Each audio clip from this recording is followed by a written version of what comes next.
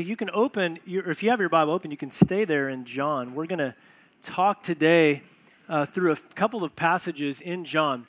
And when you think about Christmas time, obviously, for most of us, we probably think about family. And it's one of the reasons why, even though it's going to create a little bit more commotion and noise than the adults typically do, I know that we've got all the kiddos in here with us today.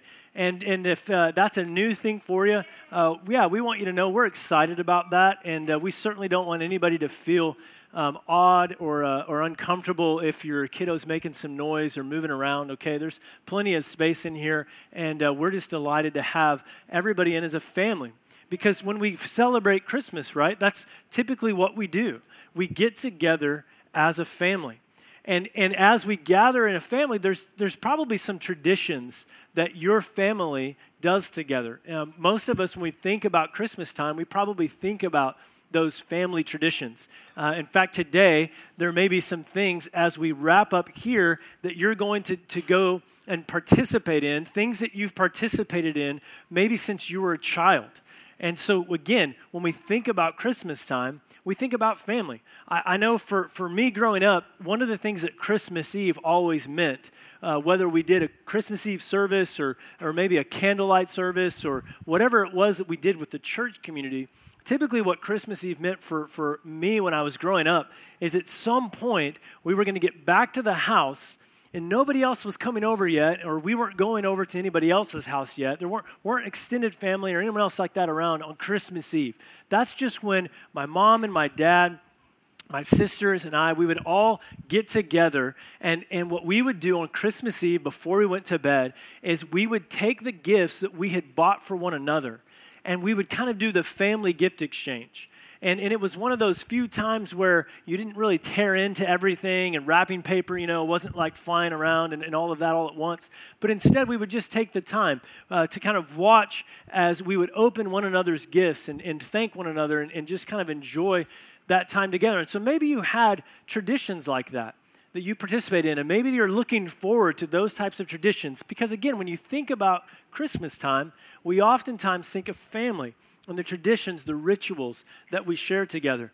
And when I was thinking about that this week, one of the memories that came to my mind is since we would do that as a family on Christmas Eve, at least when we were little, what that did is it kind of set up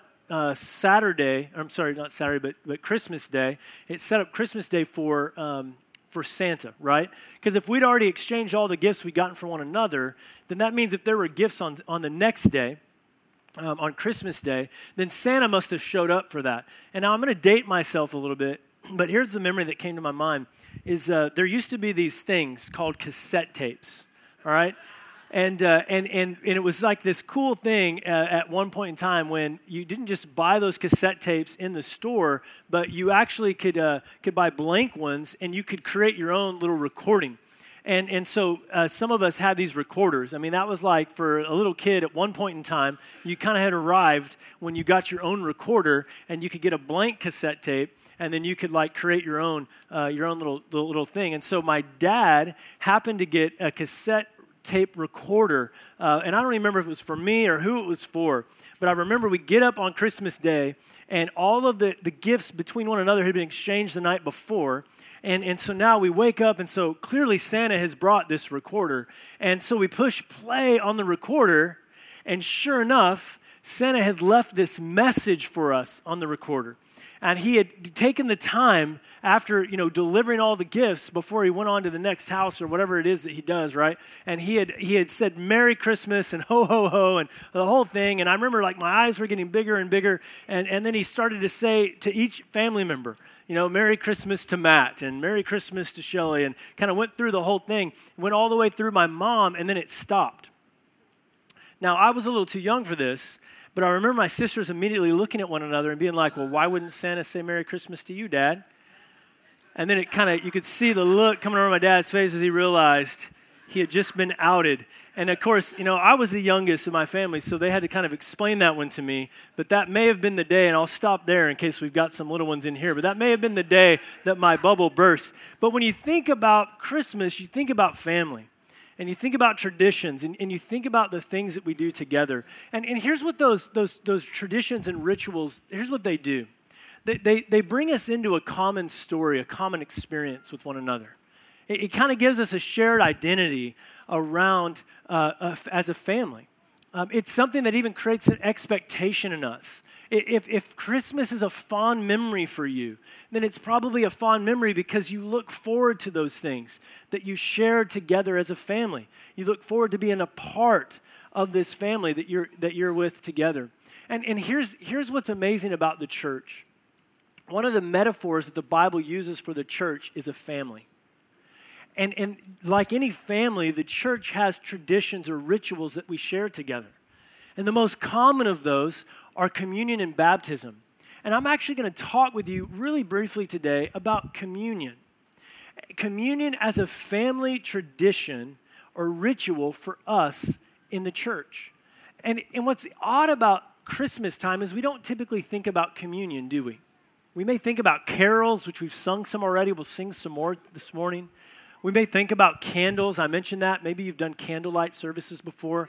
We think about gifts and maybe boat parades or tree lightings. I mean, there's all these things that we do around Christmas.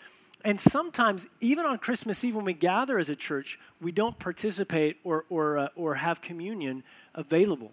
But we're going to do that today, and we're going to do that because when you think about church as a family, and you think about the traditions or rituals that we have as a family, here's the thing. Communion points to the coming of Jesus. This is kind of the main idea, and you'll see it up on the screen. But communion reminds us that Jesus has come.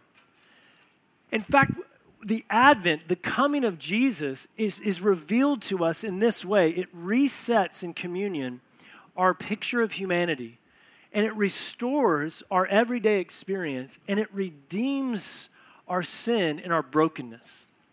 And that's what I want to look at as we think about the bread and the wine. We think about the communion that's in front of us.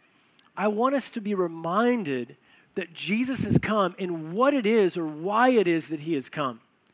To reset our picture of humanity, to restore our everyday experience, and to redeem our sin and our brokenness. And so look at the first one here with me, the meal of communion. I'm going to read a passage in just a minute out of John 15, but what I want to talk about first is the idea that communion is a meal. And I know some of you may be thinking, especially if you're new to church, you're like, well, what kind of meal is this? Right? Like a cracker and I dip it in the cup, like, is this like some kind of diet that the church is doing together, right? Like, is there going to be a book that comes out and in the new year we're all going to like slim down and lose some weight because we get a cracker, right? Like, that's not much of a meal, is it? But the thing about communion is that it's echoing, it's pointing us toward a meal, a feast that Jesus is preparing for his people. But here's what I want you to think about when you think about a meal. Do you realize that whenever we have a meal together, typically think about the feasts, the celebrations that we have. Thanksgiving, maybe later on today or tomorrow around Christmas, weddings. What do we do whenever we have these meals that we invite, celebration and feasting? We look around and we think about the people who have meaningful relationships with us. We look forward to the conversations. We reflect upon the memories we have together. We create new memories with one another. So to be invited to a meal is to be invited into a relationship. Listen to these verses in John 15, if you would. Jesus says this in John 15:5, and then I'm going to jump down. He says, I am the vine, you are the branches. Whoever abides in me and I in him, he it is that bears much fruit. For apart from me, you can do nothing. Now look at verse 9. As the Father has loved me, Jesus says, so I have loved you. Abide in my love. If you keep my commandments, you will abide in my love, just as I have kept my Father's commandments and abide in his love. Listen to this, verse 11. These things I've spoken to you, that my joy may be in you, and that your joy may be full. Now, I think sometimes when we read words like this from Jesus, and we think about his coming, and we think about why he comes, I think sometimes we can miss the big picture. We can read verses like this and we can hear Jesus saying, oh, you're going to bear fruit. And maybe we think things like, okay, I get it. God wants me to be productive. He wants me to do things that he's asking me to do. We hear Jesus say things like, keep my commandments. And again, we might miss the big picture. We just think, okay, God wants me to be moral. He wants me to follow the rules. He wants me to do right. But what we're missing in that is the actual invitation that Jesus is offering to us. When Jesus says to abide in him, to abide in his love, it's an invitation into relationship with him. It's a seat at the table. It's sharing a meal together with him. That's a pretty amazing offer. For God to come in the flesh and say, I want to know you. I want a relationship with you. I want to share memories, moments, and identity with you.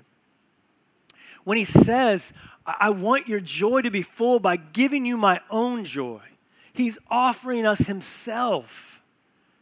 And again, we can miss it if all we think is that God wants of us to be productive, to be moral. We've missed the big picture. Jesus has come, and in his coming, he resets our picture of humanity. You and I were not created just to fall in line and morally obey the rules. We were created to enjoy this world in relationship with Jesus. A broken picture of humanity is to enjoy this world apart from God. A broken picture of humanity is to look for joy in something other than God. But Jesus comes and he resets that picture of humanity for us. What it means for you and I to be here is for us to know him, to walk with him, to enjoy the world he's given in relationship with him, and find that in him our joy is made full or complete. I think of it this way. I've got children of my own. And if my kids, as they grow, you know what, if they're productive, I think that would be awesome. I would love for them to be productive. If they have character, I think that would be awesome. I think that's one of my roles as a dad, right, is to shape character in them, right? I think that would be awesome. But I'm not a perfect father, okay? There is no way that I could in any way put myself in a plane near God as a father. But let's just say I could be benevolent toward them. Let's just say I could be gracious toward them. Let's just say I could offer the world to them. And if my children would want to walk morally with character, if they would want to be productive and responsible, if they would want to enjoy the world that I gave them as a benevolent and gracious father, but they would want nothing to do with me,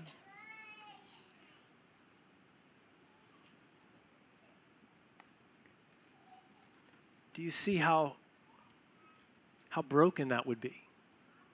How difficult it would be for me as a father to even celebrate who and what they're doing when they want to do it all at a distance from me. So here, Jesus shows us in this invitation to a meal, a picture of humanity as it was intended to be, that we could enjoy this world in relationship with him, in communion with him. What a beautiful picture of humanity, right? But here's another thing about communion that I want you to see, the elements. I mentioned to you earlier the bread, and we dip it in the cup. Again, if you're new to the church thing, this is a practice, a ritual, a tradition of the church for centuries. That we would remember the coming of Jesus in this practice of taking bread and dipping it in the wine. Those are the elements, we call them, of communion. And what the elements of communion do, what they echo for us, is that Jesus restores our everyday experience. And here's what I mean by that. What is this bread? What is it made of? Some of you kids in here may even know that, right? We have wheat, right? It's wheat that we cultivate, we harvest, and we make bread out of wheat. And the wine that's in the cup, what is that made of? Grapes, right? And so we're reminded in communion that God intends for us to take this world that he's given us and to steward it, to cultivate it, to create something out of it. That's what you and I do every day of our lives. And isn't it some of the most mundane things? Work, meals. Some of the most mundane things, the most routine things, the most common things that you and I do, Jesus restores those experiences for us. The work isn't something that we do apart from him, but again, this world has been created for us to enjoy it with him. And so Jesus takes the works that we do, and they're no longer something that we have to hide or run from. Look at John chapter 3 with me. I'm going to read you some verses here. Jesus has come. And in his coming, he restores our everyday experience. Listen to this. This is John chapter 3. I'm going to start in verse 19. It says, "And this is the judgment, that the light has come into the world, and people loved the darkness rather than the light because their works were evil. For everyone who does wicked things hates the light and does not come to the light, lest his work should be exposed. But whoever does what is true comes to the light, so that it may be clearly seen that his works have been carried out in God." I don't know about you, but to wrap my mind around God coming in the flesh is a fascinating thing. That God the Son would put on our humanity. I mean, the things that I just can't, they're fascinating. That God knows all things. That's kind of we call them incommunicable attributes of God, right? God knows all things. But at one point in time, as God came into the flesh, Jesus, the God who knows all things learned to read. That's crazy, isn't it? That's crazy. We're told in the Bible that all of the world and the universe was created through him, Jesus, okay, the Son of God. And yet God came in the flesh, and the God through whom all things were created, he actually plied a trade as a carpenter. That's just wild to me. Another thing that we know about God is that he's ever present. We call it omnipresent, right? He's everywhere at once. That's why we can pray to him here, and somebody on the other side of the world can be praying to him, and he's God, okay? I don't know how he does it, but it's not like Bruce Almighty through email, okay? I'm just telling you, somehow, okay, he's everywhere at one time. Yet God came in the flesh, and the ever-present God actually had to walk to get to Jerusalem. I mean, these are fascinating things for me. But as fascinating as those thoughts are, what's more mind-boggling to me about the experience of Jesus and his coming is that there is not a thought, there is not a word, there is not an action of Jesus that he would fear being exposed.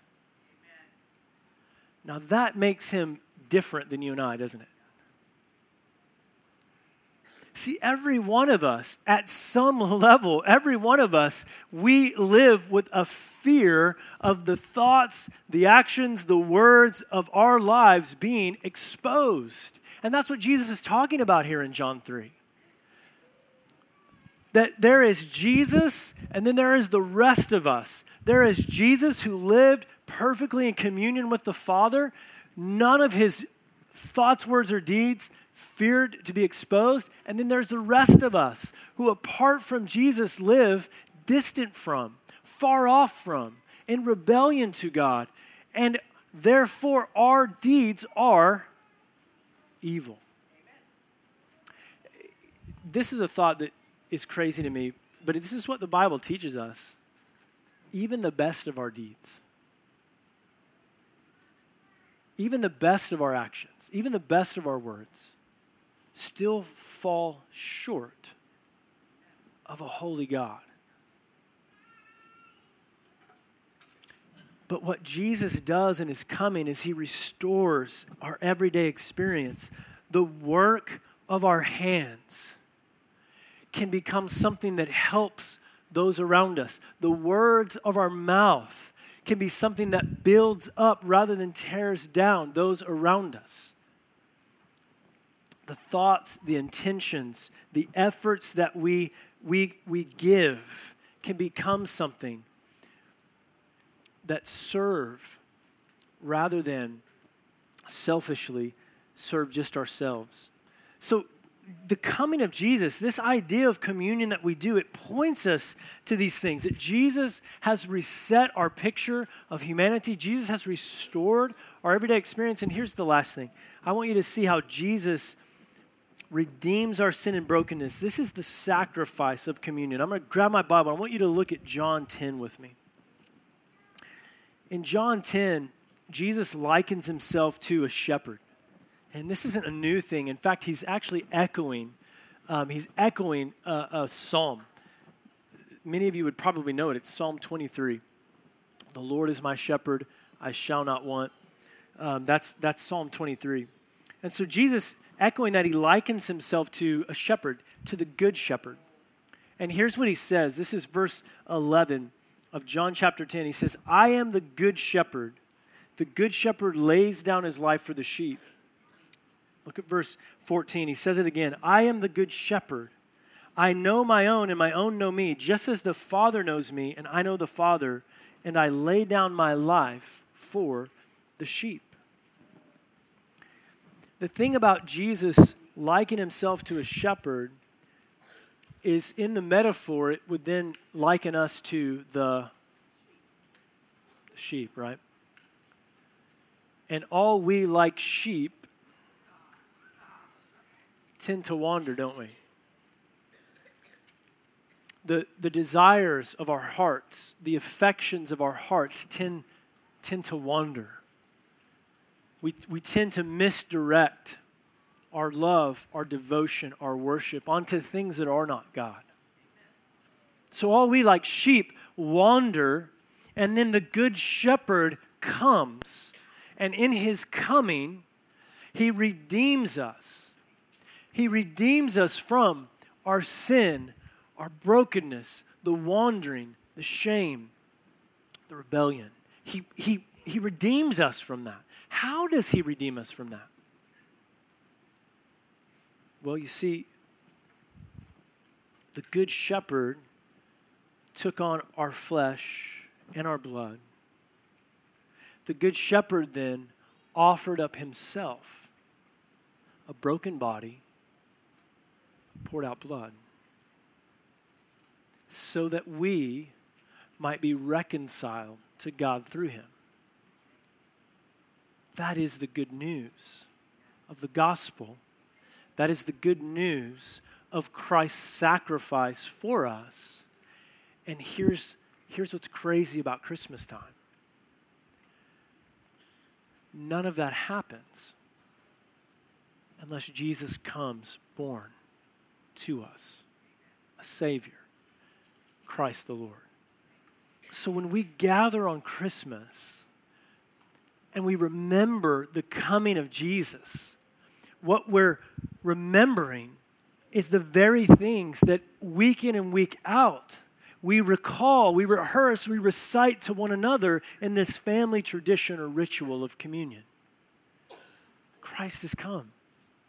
And in his coming, he has reset our understanding, our picture of what it means to be human. He has restored to us the most common, mundane, everyday experiences of life. Whether we eat or drink or whatever we do can now be done to the glory of God. And he has redeemed us from our sin, from our brokenness, by being broken for us. Praise be to God in Jesus Christ. Am I right? And here's the thing. We're going to close in just a moment. In fact, I'm going to invite the band to make their way back up. And as they're coming up, there is a chance for us to respond to the work of God in Christ. So for those of you who are part of the church, I've been talking about it this whole time. You know what this looks like. We come forward, right? And we take the bread and we dip it in the cup, and we're remembering that Jesus has come, that he took on our flesh and blood, that he has reset, restored, and redeemed us, okay? So you know what that looks like, church family, you know. And I want you to respond this morning on Christmas Eve with glad hearts, remembering his coming and the invitation he gives us in communion. But I know not everyone here is a part of the church family. And so if you are far off, as I've described it, which all of us are apart from Christ, if you are lost and broken in your sin and shame, which all of us are apart from Christ, I would invite you to respond to the gift of God's grace this Christmas. That you would follow after Jesus, that you would cry out to God for his mercy toward you in Jesus. And here's what I think would just be awesome, is if that's you today, and God is doing this work of salvation in your heart, then we want you in this time of response, we want you to pray to God as a gracious Father. I would love to talk with you briefly, and then I would want you to come. And just like the rest of the family, take the bread and dip it in the cup and celebrate with us the greatest gift of God in his grace in Christ. So let's pray together, and then let's respond together. Heavenly Father, we are so amazed at who you are, so amazed at your grace, your mercy toward us. And Father, we thank you that in the midst of a crazy season, of all the things that go into today and tomorrow as we celebrate Christmas, we thank you that you've given us at least this moment to pause, to reflect, to maybe take an evaluation of our lives and our hearts before you. And so, Father, I pray that the church today, the church community, the family that's gathered here, I pray that if there is anything that we need to walk in confession and repentance, that we would do that. If there is anything relationally that is broken and undone, that by your grace we would mend that, so that when we come forward today and we take the bread and we dip it in the cup, we could, with glad hearts, rejoice that Jesus has come and he has invited us to the feast, welcomed us into communion, relationship with you, that Jesus has come and the most mundane parts of our lives are restored as meaningful in your presence and done with your power. And above all things, it's all possible because the righteousness of Christ is given to us through his death and burial and resurrection. Father, we thank you for those truths and pray that our hearts would respond to that this morning. And for those who are far off, Father, I just pray your Spirit would speak to them, your Spirit would move in their hearts and convict them, that they would see their need to look to Jesus and follow Jesus as Savior and Lord and Christ, and in the spirit of this season as a gift of your grace to them. And we pray these things in Jesus' name. Amen.